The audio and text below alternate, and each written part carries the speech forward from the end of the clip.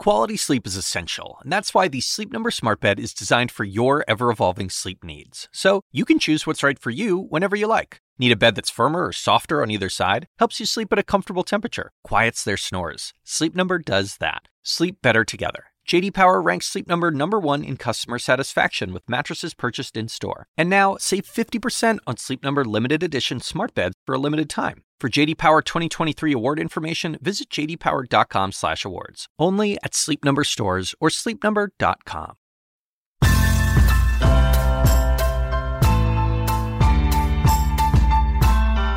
Welcome to RBG Beyond Notorious. This is the podcast that takes you behind the scenes of the CNN film RBG. People ask me, don't you feel uncomfortable being with a name like the Notorious B.I.G.? Why should I feel uncomfortable? We have a lot in common. We're going to take you on a decade-by-decade journey through the life of Supreme Court Justice and pop icon Ruth Bader Ginsburg. Stories you've never heard before from the people who know her the best. On the Law Review, Ruth was treated with reverence because we knew how good she was. Her advice to me is very much the same advice that her mother gave to her, which is be fiercely independent, but also, quote, be a lady. The key to the experience of being a Ginsburg clerk was just that you tried to work as hard as she did and tried to live up to her very high ambitions for the quality of the work that got done. I'm Poppy Harlow, and I'm joined throughout this journey by CNN's chief legal analyst, Jeffrey Toobin. Thanks for being here. Hiya, Poppy. Hi. I always see you on the tube on the TV, and now you're here. It's like just my voice. In the fancy podcast studio. I'm psyched about this, and let's just begin with how it is nearly impossible to overstate the importance and how unusual it is that an 85-year-old Supreme Court justice has truly become a pop icon. Well, I've spent much of my career covering the Supreme Court, and one of the things I've always noted with some sadness is that, people don't know who the justices are. They're sort of aware of the Supreme Court as this important thing. Right. But, the justices themselves are really obscure. But in the last few years, Ruth Bader Ginsburg has emerged as an icon, not that well transcends the Justice Ginsburg as this heroine of the feminist movement, of the civil rights revolution, and of the Supreme Court.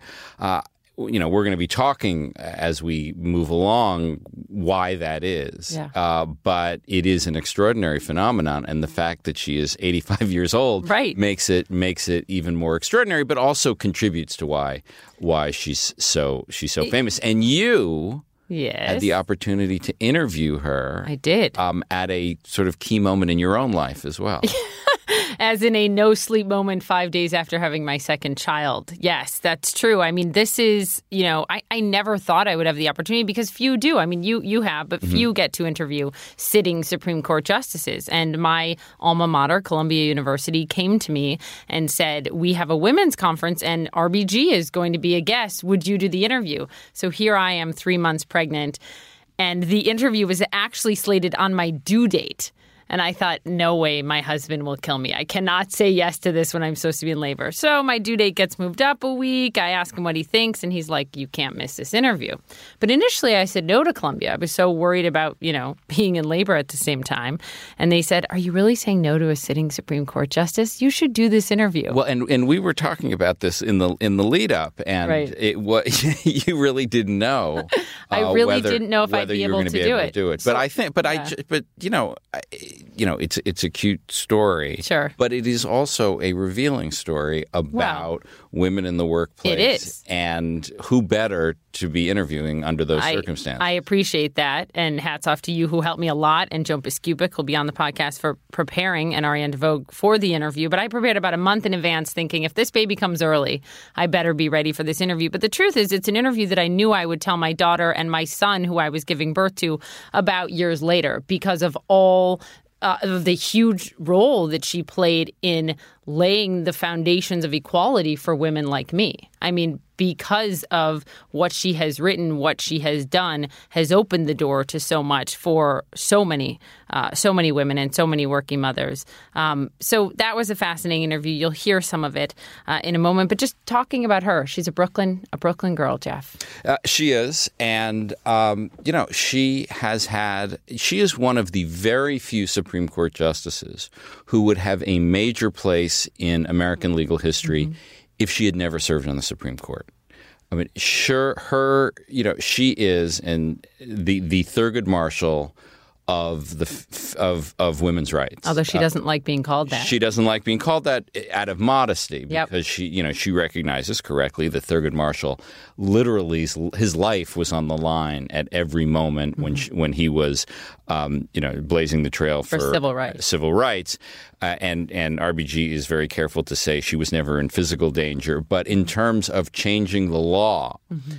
Her impact was comparable to that, her impact on women's rights. And so, it's one of the amazing things about Ginsburg is that she was almost 60 years old by the time she was appointed to the D.C. Circuit. Right. So she had a long, serious career before she became any kind of judge. And she was on the D.C. Circuit for a number of years before Bill Clinton appointed her to the Supreme Court in 1993.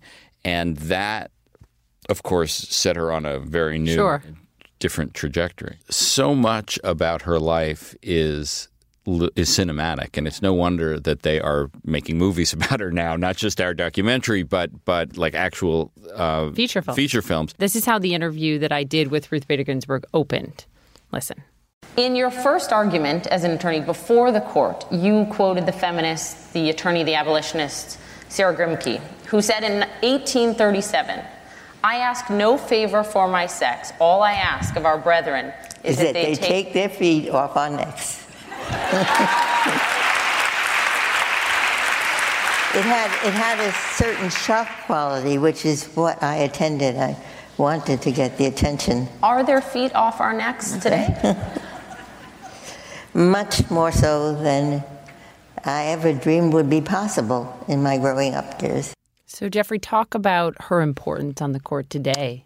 Well, I mean, this is part of the story that I think it's important to be honest about. Her importance on the court is less than it might be because she's often in the minority. She is a progressive, she's a Democrat, she's a liberal, and there is a conservative majority on the Supreme Court. And as we are speaking here, it looks like that conservative majority is going to be added to. Yeah, with Kavanaugh. Because Anthony Kennedy stepped down at the end of this term, and Kennedy was a quirky figure in many respects, but certainly on issues that mattered a great deal, to Ruth Ginsburg, he was on her side, and most notably abortion rights. And many, not all, but many of RBG's opinions, most important opinions, have been dissents. That's not all. That hasn't been true for all of them. I mean, but it is an important. That like Thurgood Marshall before her, she has been a person who has not been with the dominant faction on the Supreme Court. So in this podcast, we are taking our listeners on this decade-by-decade journey through her life, through the life of Ruth Bader Ginsburg. We're going to talk to the people who knew her and know her best. Hopefully you're going to get a little bit of a better understanding of how maybe she changed your life. She did things that definitely changed your life. So let's start with the present and let's look at RBG in the era of Trump. Well, she is not a person of the Trump era. She is a person of a very different era, politically, socially, temperamentally, right? In perhaps ways that she might regret, and we'll be talking about this a little later. She made that clear. She made it clear that she was not, she was not fond of President Trump. But President Trump is not the whole country either. It's important to remember that. Right. And one reason I think RBG is so popular now is that she has this enormously important platform. Yeah. Where she is fully capable and fully engaged and fully outraged at a lot of what's going on in the country and is not pulling any punches. And that view is held by a lot of people in this country as well. It just doesn't happen to be held by the President of the United States. There you go. So up first with us, we're going to talk to someone who knows RBG better than almost anyone. She calls her Bubby. We will call her Clara Spera, and she is RBG's granddaughter, currently a clerk for the U.S. District Court in New York. Thank you for being here. Thank you for having me. Of course, you're a star in this CNN film and a big part of your grandmother's life. And of course, you've in many ways followed in her footsteps. You went to Harvard Law, like she did.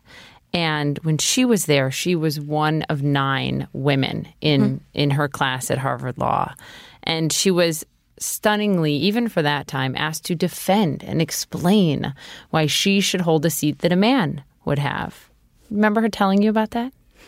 Yeah, I mean, that story is, I think, well known and very different to my experience. On my first day at Harvard Law, the then dean of the law school, Martha Minow, a woman, introduced the class and celebrated the fact that my class, the graduating class of 2017, was the first class at Harvard Law School that had full gender parity, 50% men, 50% women. And it was a cause for celebration, but I think also somewhat of a cause for shock that it was only in the class of 2017 that women matched the number of men. Yeah.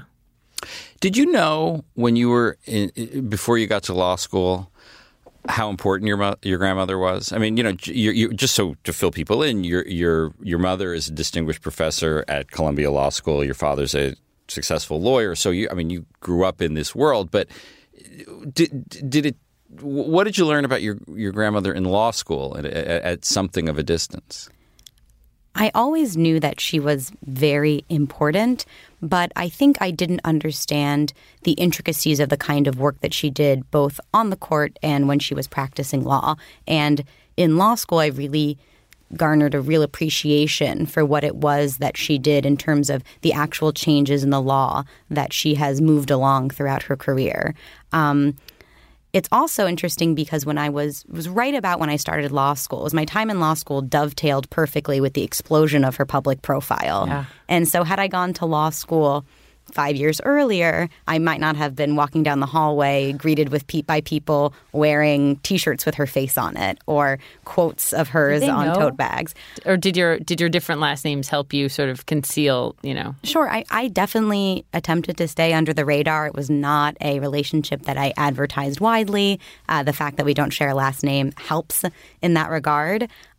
Certainly in the first year curriculum, we read a lot of her opinions, especially in our civil procedure class. So that was one thing I learned about her is that she's kind of a procedure nut. Can I just interrupt? I mean, this is one of the great sort of weird things about Ruth Ginsburg is that, everybody knows her as, this feminist pioneer, but she's really into civil procedure. And in fact, one of the truly bizarre chapters in her life is that she spent a year studying Swedish civil procedure. They're over there. In Sweden. Yeah. She learned Swedish. Of course, as one does. Yeah, as one does. But I mean, this is not, shall we say, a sexy part of the law in any sense of the word, but she's really good at it, and it's a way of her extending her influence independent of sort of the political world that is so involved in the women's rights movement. It is, but I also think that procedure complements the fight for equality. Because how so? If you look at some of the opinions that she's written or dissents, you just mentioned the Lilly Ledbetter case, which I know you'll get to in another episode, that was ultimately a procedural question when someone could bring a claim for pay discrimination. And it was all about whether or not discrimination could be told, as in the events of discrimination added up one after the other, or if each time a lesser paycheck came through. Exactly. When the told, TOLLED, not TOLD, right? Yes. Told, right. Exactly. That case was about statutes of limitations and when you could bring a case. She taught you, Clara, how to win an argument and what not to do to win. That is true, but she gave me advice which I am embarrassed to say I often ignored until recently. But, I think that you see both through her writing and through her very public friendships that she does not yell, she doesn't go overboard, and she really tries to be a consensus builder when that's possible. And so her advice to me is very much the same advice that her mother gave to her, which is be fiercely independent, but also, quote, be a lady. So don't let your anger get the better of you. You can't win an argument by yelling. Now, I was a competitive debater in high school and college, and sometimes I ignored that advice, and more often than not, I lost when I wasn't taking that advice into account. But I think that is really a product of how she was raised and how she approaches the court and the law. I think there are others who say that now especially is a time to fight. Now is a time to, not build consensus, but really ignore or not bring those on board who aren't fully on board. And I think there is value to that argument. Well, what do you think, and and also what does your grandmother think? I mean, she was a courtroom lawyer, and that was her contribution. What about the women who were in the streets? Did she feel that they were complimentary, contradictory? I mean, what was her attitude towards the people who took other routes? Well, I can't say how she felt or what her attitude at the time was. I can only imagine that she thinks that more people fighting for rights and equality through different avenues is probably a good thing. But growth in social movements, unless reflected in the law and vice versa, can't achieve much. And the law often has to catch up with social movements, more so than social movements catching up with the law. One of her former clerks and a professor of mine, Professor Klarman of Harvard Law School, has written at great length about this, and he was inspired by his time working for my grandmother. The idea that we often have to wait for social movements to define the social zeitgeist, and then the law can respond. And if the law tries to move too quickly before social movements have caught up, often there is backlash. And you see that in the argument that my grandmother has often raised with respect to Roe v. Wade. I was just going to say that's what she said, which surprises many people because they know where she stands on reproductive rights. And we'll get to that in a future episode. But I did ask her in the interview. You were there in the audience. I was. I asked her about the Me Too movement. Here's what she told me. It's amazing to me that for the first time, women are really listened to, because sexual harassment had often been dismissed as, well, she made it up, or she's too thin-skinned.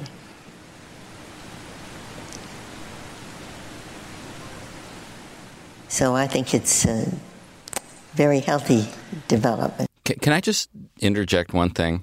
Did you notice that long pause in the middle of the answer? Classic. That is classic. And that, I mean, try interviewing her and not jumping in. I think it unnerves anyone she encounters, whether it's an interviewer or even a family member at the dinner table. She does that? Yes. And she's thinking so deeply, and much more deeply than the three of us combined, I'd imagine. And she's just not. And I think this speaks to what we were just talking about. She will often not speak unless she knows it is the right thing to say, the perfectly developed argument, or the perfectly developed idea. And she, unlike me, doesn't waste words and just fills space. And she has gotten to a point, I think, in her career and in public appreciation of hers that she knows people will wait for her to finish that sentence or finish that thought. When I've been reporting about RBG, I've interviewed a lot of law clerks and whatnot, and several of them talk about the experience going in for a clerkship interview, which is unnerving in the best of circumstances. And they come to these pauses, and they said, they almost universally said, I just started babbling like an idiot because I couldn't stop. And I remember once when I was interviewing her, I was very proud of the fact that there was one of these pauses, and I let it sit there and I let it sit there. And finally, Justice Ginsburg said to me, I finished my answer. She go did. ahead and go ask me something else. But I thought, RBG, I outlasted you. Yeah, you were eternally patient. No, I had heard, I don't know if it's sort of just an urban myth, but that her clerks and some of them have the 3 Mississippi rule, that they count 1 Mississippi, 2 Mississippi, 3 Mississippi before they jump in.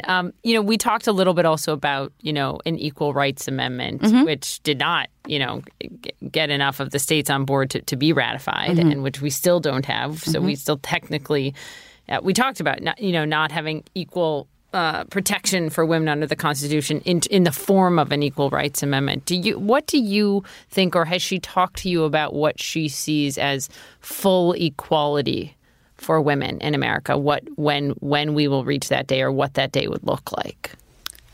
We haven't, had that precise conversation, but I think that throughout our conversations and just knowing her, there are a few indications of what she might think. And actually going back to your interview, Poppy, with her, when you asked her, are there feet off our necks? And she said, much more so than I could have ever imagined. But she didn't say they're off completely. No. So the first thing we know is that we're not there yet, in part because of that answer, in part because we don't have an equal rights amendment. But I also think that her appreciation for the Me Too movement signals that she understands that there are generational shifts when it comes to seeking certain rights and equality. And what she may have been fighting for in the 70s, actual black and white discrimination written into laws on paper, while there may be less of that type of gender-based discrimination now, there are perhaps similarly insidious types of discrimination, but that appear in different ways, and that the fight is probably truly never over. And we see that not just in the case of gender equality, but also racial equality and the other types of discrimination that many people in this country face. Can I ask you both, and Jeffrey, to you first, when the history books are written about Justice Ginsburg, what will they say? What is the one most important thing they will say? They'll start with her career as a lawyer. I mean, I think there's that it is so hard to imagine how discriminatory all laws were against women when RBG started practicing law. Women couldn't get credit cards in their own names. They couldn't get real estate on their own without their husbands. I mean, there was no such thing as marital rape. I mean, just the laws were just unrecognizable from today. And it was because of her architecture of fighting these laws that those laws on the books have changed. And I think, her legacy as a justice will be principally as a dissenter. I think she will be seen as a woman who the great dissenter, who was not who was not in the majority, at least in all of the great cases of her tenure. And to your point, we're going to, in another episode, have Arthur Miller on, her friend, who says she knit a sweater. Her strategy through being a lawyer was sort of knitting a sweater and step by step getting to these. Clara, what will they write? Just a note on the Professor Miller metaphor. While I appreciate it, I wish he had picked something a little less gendered than knitting. There you go. How could I miss that? I see his point, and I do agree with it. So what will did she even knit? I mean, no. Come on. What will the book say about your grandmother? The history books. One would hope that depending when the book is written, maybe a few decades from now, it will be that her dissents were adopted as a majority opinions eventually and into law, like some of her past dissents. So, she never went on the court wanting to be the great dissenter. I don't think anybody does, frankly. So it's hard to say. But I think that that's right, that her career as a litigator will be what is highlighted, but that how she was able to bring a lot of those values into her tenure as a Supreme Court justice. And of course, I don't think any book would be fully complete without mention of her exceptional sense of style. The dissent colors. Yes. Well, and not just the dissent colors. She's like a very fashionable woman off the bench as well. I raid her closet every time I visit. There you go. Well, you should. Clara, thank you.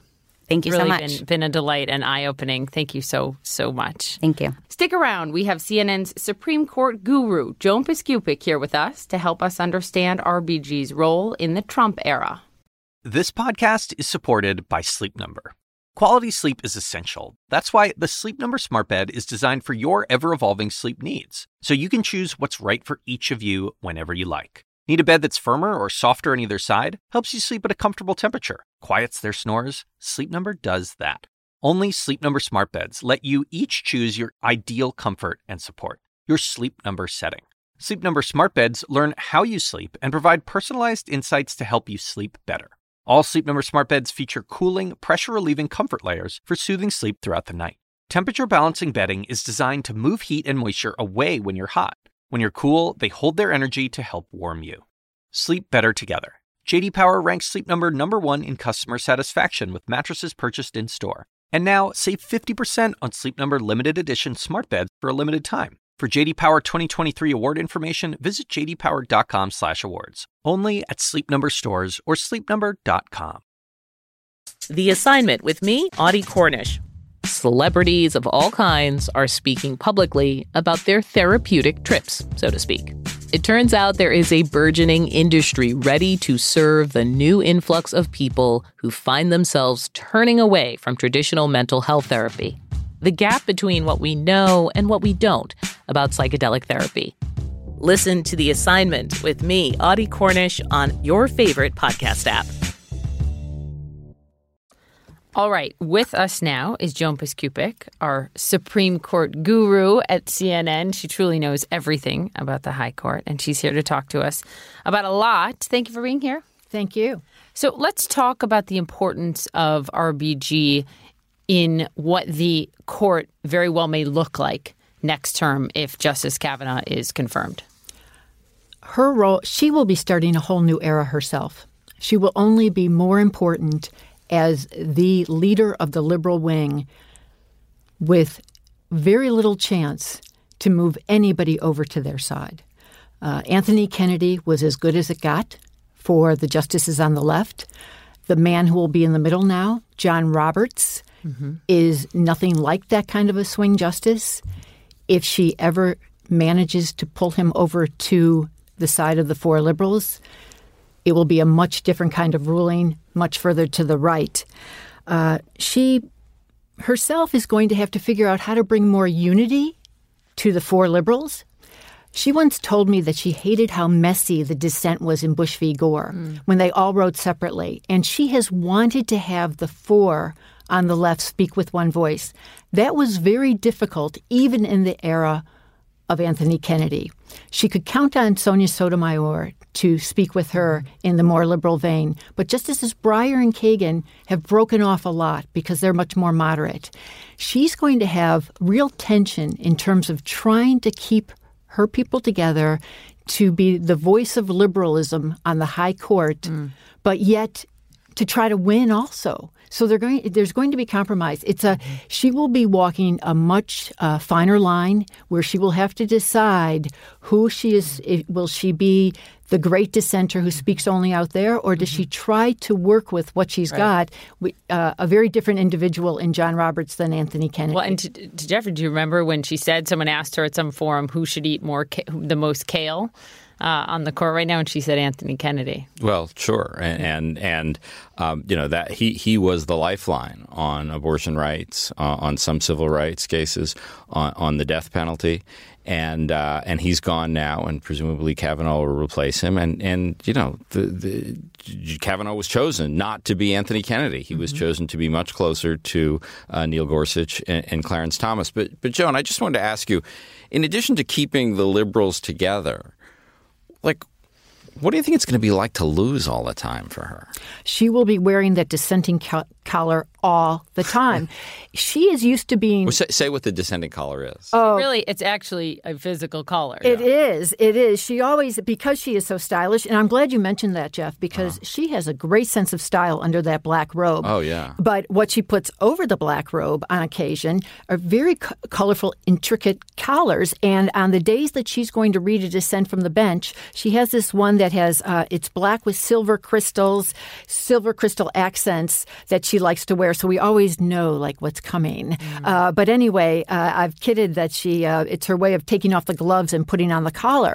But Ruth Bader Ginsburg has been in a position to be demoralized over time and rise above it. And she will be very much challenged at this moment because, in the last, I would say, let's just take the last 8 years, she was able to eke out many victories, especially on social policy, abortion rights, gay rights. I left out gay rights. Exactly. Of course, the most dramatic area. Yeah. It is almost impossible to see her winning on social dilemmas with the court as it will be constituted. And I think you're right that she will have to fight this sense of being in the minority and losing. But if anyone can do it, it's someone like Ruth Bader Ginsburg who's overcome so much. So, Joan, I remember vividly anchoring, and you came on the show all of a sudden because you had done this stunning interview with RBG a few years ago. This is after she told the New York Times about then candidate Trump. I can't imagine what this country would be with Donald Trump as our president. I don't even want to contemplate that. So you walk into this interview and you think she's going to walk it back, but she doubles down and she calls him a faker to you. What happened was not only had the New York Times elicited that kind of response from her, but also the Associated Press. Right. And I had a previously scheduled appointment to talk to her about John Roberts. For your book. Exactly. Yes. Can we just say that Joan has a biography of John Roberts coming out relatively soon, and everybody should read it. So just and pre-order. Yes. So I'm sure you're happy with that interruption, but please continue about your interview. One author to another. Yeah. Okay, so I go in there, and Poppy and Jeff, I'm thinking that I can't not ask her about what she just said, but I actually expected her to walk it back. Yeah. And because she had already been getting some public pushback about her line about, I'm going to move to New Zealand if he's elected. So I say, do you regret this, Justice Ginsburg? And she says, no, he is a faker. He's a faker. And why haven't the media pressed him to release his tax returns? And she starts almost as if she were outlining a brief, talking about all the things that was wrong with Donald Trump as candidate. And at one point she said something that was even more derogatory, and she said, that's off the record. So I knew that this was an on-the-record conversation. Yeah. There was just one point that she was saying that was off. And she spoke so publicly and almost proudly with her remarks. And the word faker, I think, is what resonated, Poppy. So after that, this is mid-July 2016, before the election, President Trump tweets, Justice Ginsburg of the U.S. Supreme Court has embarrassed us all by making very dumb political statements about me. Her mind is shot. Resign. And then in this Katie Couric interview, she does admit, Joan, she probably shouldn't have said anything like that. What happened was she got such pushback, not just from someone like Donald Trump, who she wasn't going to listen to, but liberal friends, the editorial page of the New York Times, calling into question her judgment for saying something about an individual who could potentially come before the court. So what she says is, upon reflection, my recent remarks were ill-advised, and she didn't apologize for saying what she said about Donald Trump as faker. It was more that she realized as a justice, she shouldn't have been making injudicious remarks. I mean, look, let's be candid. I mean, it was outrageous what she said. She should not have said that stuff. I mean, why do you think she did it, Jeff? Not once, twice, but 3 times. You know what? I think it was weird. I don't have a good explanation for it. I think, one of the things, I don't know about this personally, but I am told that people, when they get older, they become more like themselves. And I think, she's an old-fashioned liberal, and she's, I think her internal censors are down. And I think it happened with Justice Scalia, her friend and political opposite, who became crankier and more political in his old age. And I think she's become crankier and more political in her old age. And I wish she had said it to me rather than Joan, because it was a great scoop for Joan. CNN quickly hired Joan after that interview. But I just think it was ridiculous and outrageous. Well, can I add something about my experience with her? She is an honest woman. She is I thought this episode showed 2 things about her. First of all, she will say things. She was very honest about to me about what it was like to sit around the table as the only female justice at a point where Sandra Day O'Connor had left the court and Sonia Sotomayor was not yet on the court, and how she was even ignored sometimes with these men around the conference table, these 8 justices. She had always been very honest about what it was to express her views. So I think that was part of it a bit. But the other thing, Jeff, that I think she did that many other people wouldn't have done, when she realized what she had done wrong, she admitted it. And that's the other thing that I think comes with experience, that you're right, that maybe she shouldn't have said it. I, frankly, was very happy that she said it to me. Yeah, of course. But maybe she shouldn't have said it. But then she acknowledged that she was wrong. But the president... and that showed good judgment and sound. I noticed the same thing, too, that when she saw her traditional allies even, including, for example, people like me. I mean, I wrote something about it, that she said, you know what, better to put up the white flag and fight another battle. She in fact, I mean, there was talk about would she have to recuse herself from certain cases that came before the court because of this, the travel ban, for example. She concurred with Justice Sotomayor in the dissent on that one. So, I mean, it didn't end up affecting her, ability to sit on the bench and do this job. But there was talk about that, too, Ben. And also, I mean, there is a certain amount of pretense involved here because these justices, all of them, are politically sophisticated people, all with strong political views, political connections. You don't get appointed to the United States Supreme Court without a lot of contacts in the political world. So the idea that the justices don't have these views is sort of absurd. But at the same time, I think they all recognize that there is a purpose served by not broadcasting those views. And I think Ginsburg recognized the folly of her ways on that occasion. Finish the sentence for me, Joan. When the history books are written about RBG, the most important line will read: she mattered to women for many, many years. And in the last chapters of her time on the Supreme Court, she mattered to everyone in terms of individual rights. Fascinating. Joan P. Skupic, thank you. Thank you. Everyone pre-order Joan's book. Another plug there. It will be no doubt a fascinating read on Chief Justice John Roberts. And thank you to everyone, Joan and Clara. On our next episode, we're going to focus on the 2000s and the decade that Justice Ruth Bader Ginsburg really cemented her reputation and gained her famous Notorious nickname. She's just such an unlikely pop cultural icon in a lot of ways. She is pretty old. She's 85. You can say it. Right. She's 85. She's pretty old. Yes, that's true. Right. I mean, older women in our society are generally not celebrated, particularly not as cool, hip, cultural figures. Keep listening. Her story continues next. And don't forget to watch the CNN film RBG this fall. When you work next level. And when you play next level. And when it's time to sleep, Sleep Number smart beds are designed to embrace your uniqueness, providing you with high-quality sleep every night. Sleep next level. J.D. Power ranks Sleep Number #1 in customer satisfaction with mattresses purchased in-store. And now, the Queen Sleep Number C4 smart bed is only $1,599. Save $300 for a limited time, only at Sleep Number stores or sleepnumber.com. Prices higher in Alaska and Hawaii. Quality sleep is essential, and that's why the Sleep Number smart bed is designed for your ever-evolving sleep needs. So you can choose what's right for you whenever you like. Need a bed that's firmer or softer on either side? Helps you sleep at a comfortable temperature. Quiets their snores. Sleep Number does that. Sleep better together. J.D. Power ranks Sleep Number #1 in customer satisfaction with mattresses purchased in-store. And now, save 50% on Sleep Number limited edition smart beds for a limited time. For J.D. Power 2023 award information, visit jdpower.com/awards. Only at Sleep Number stores or sleepnumber.com.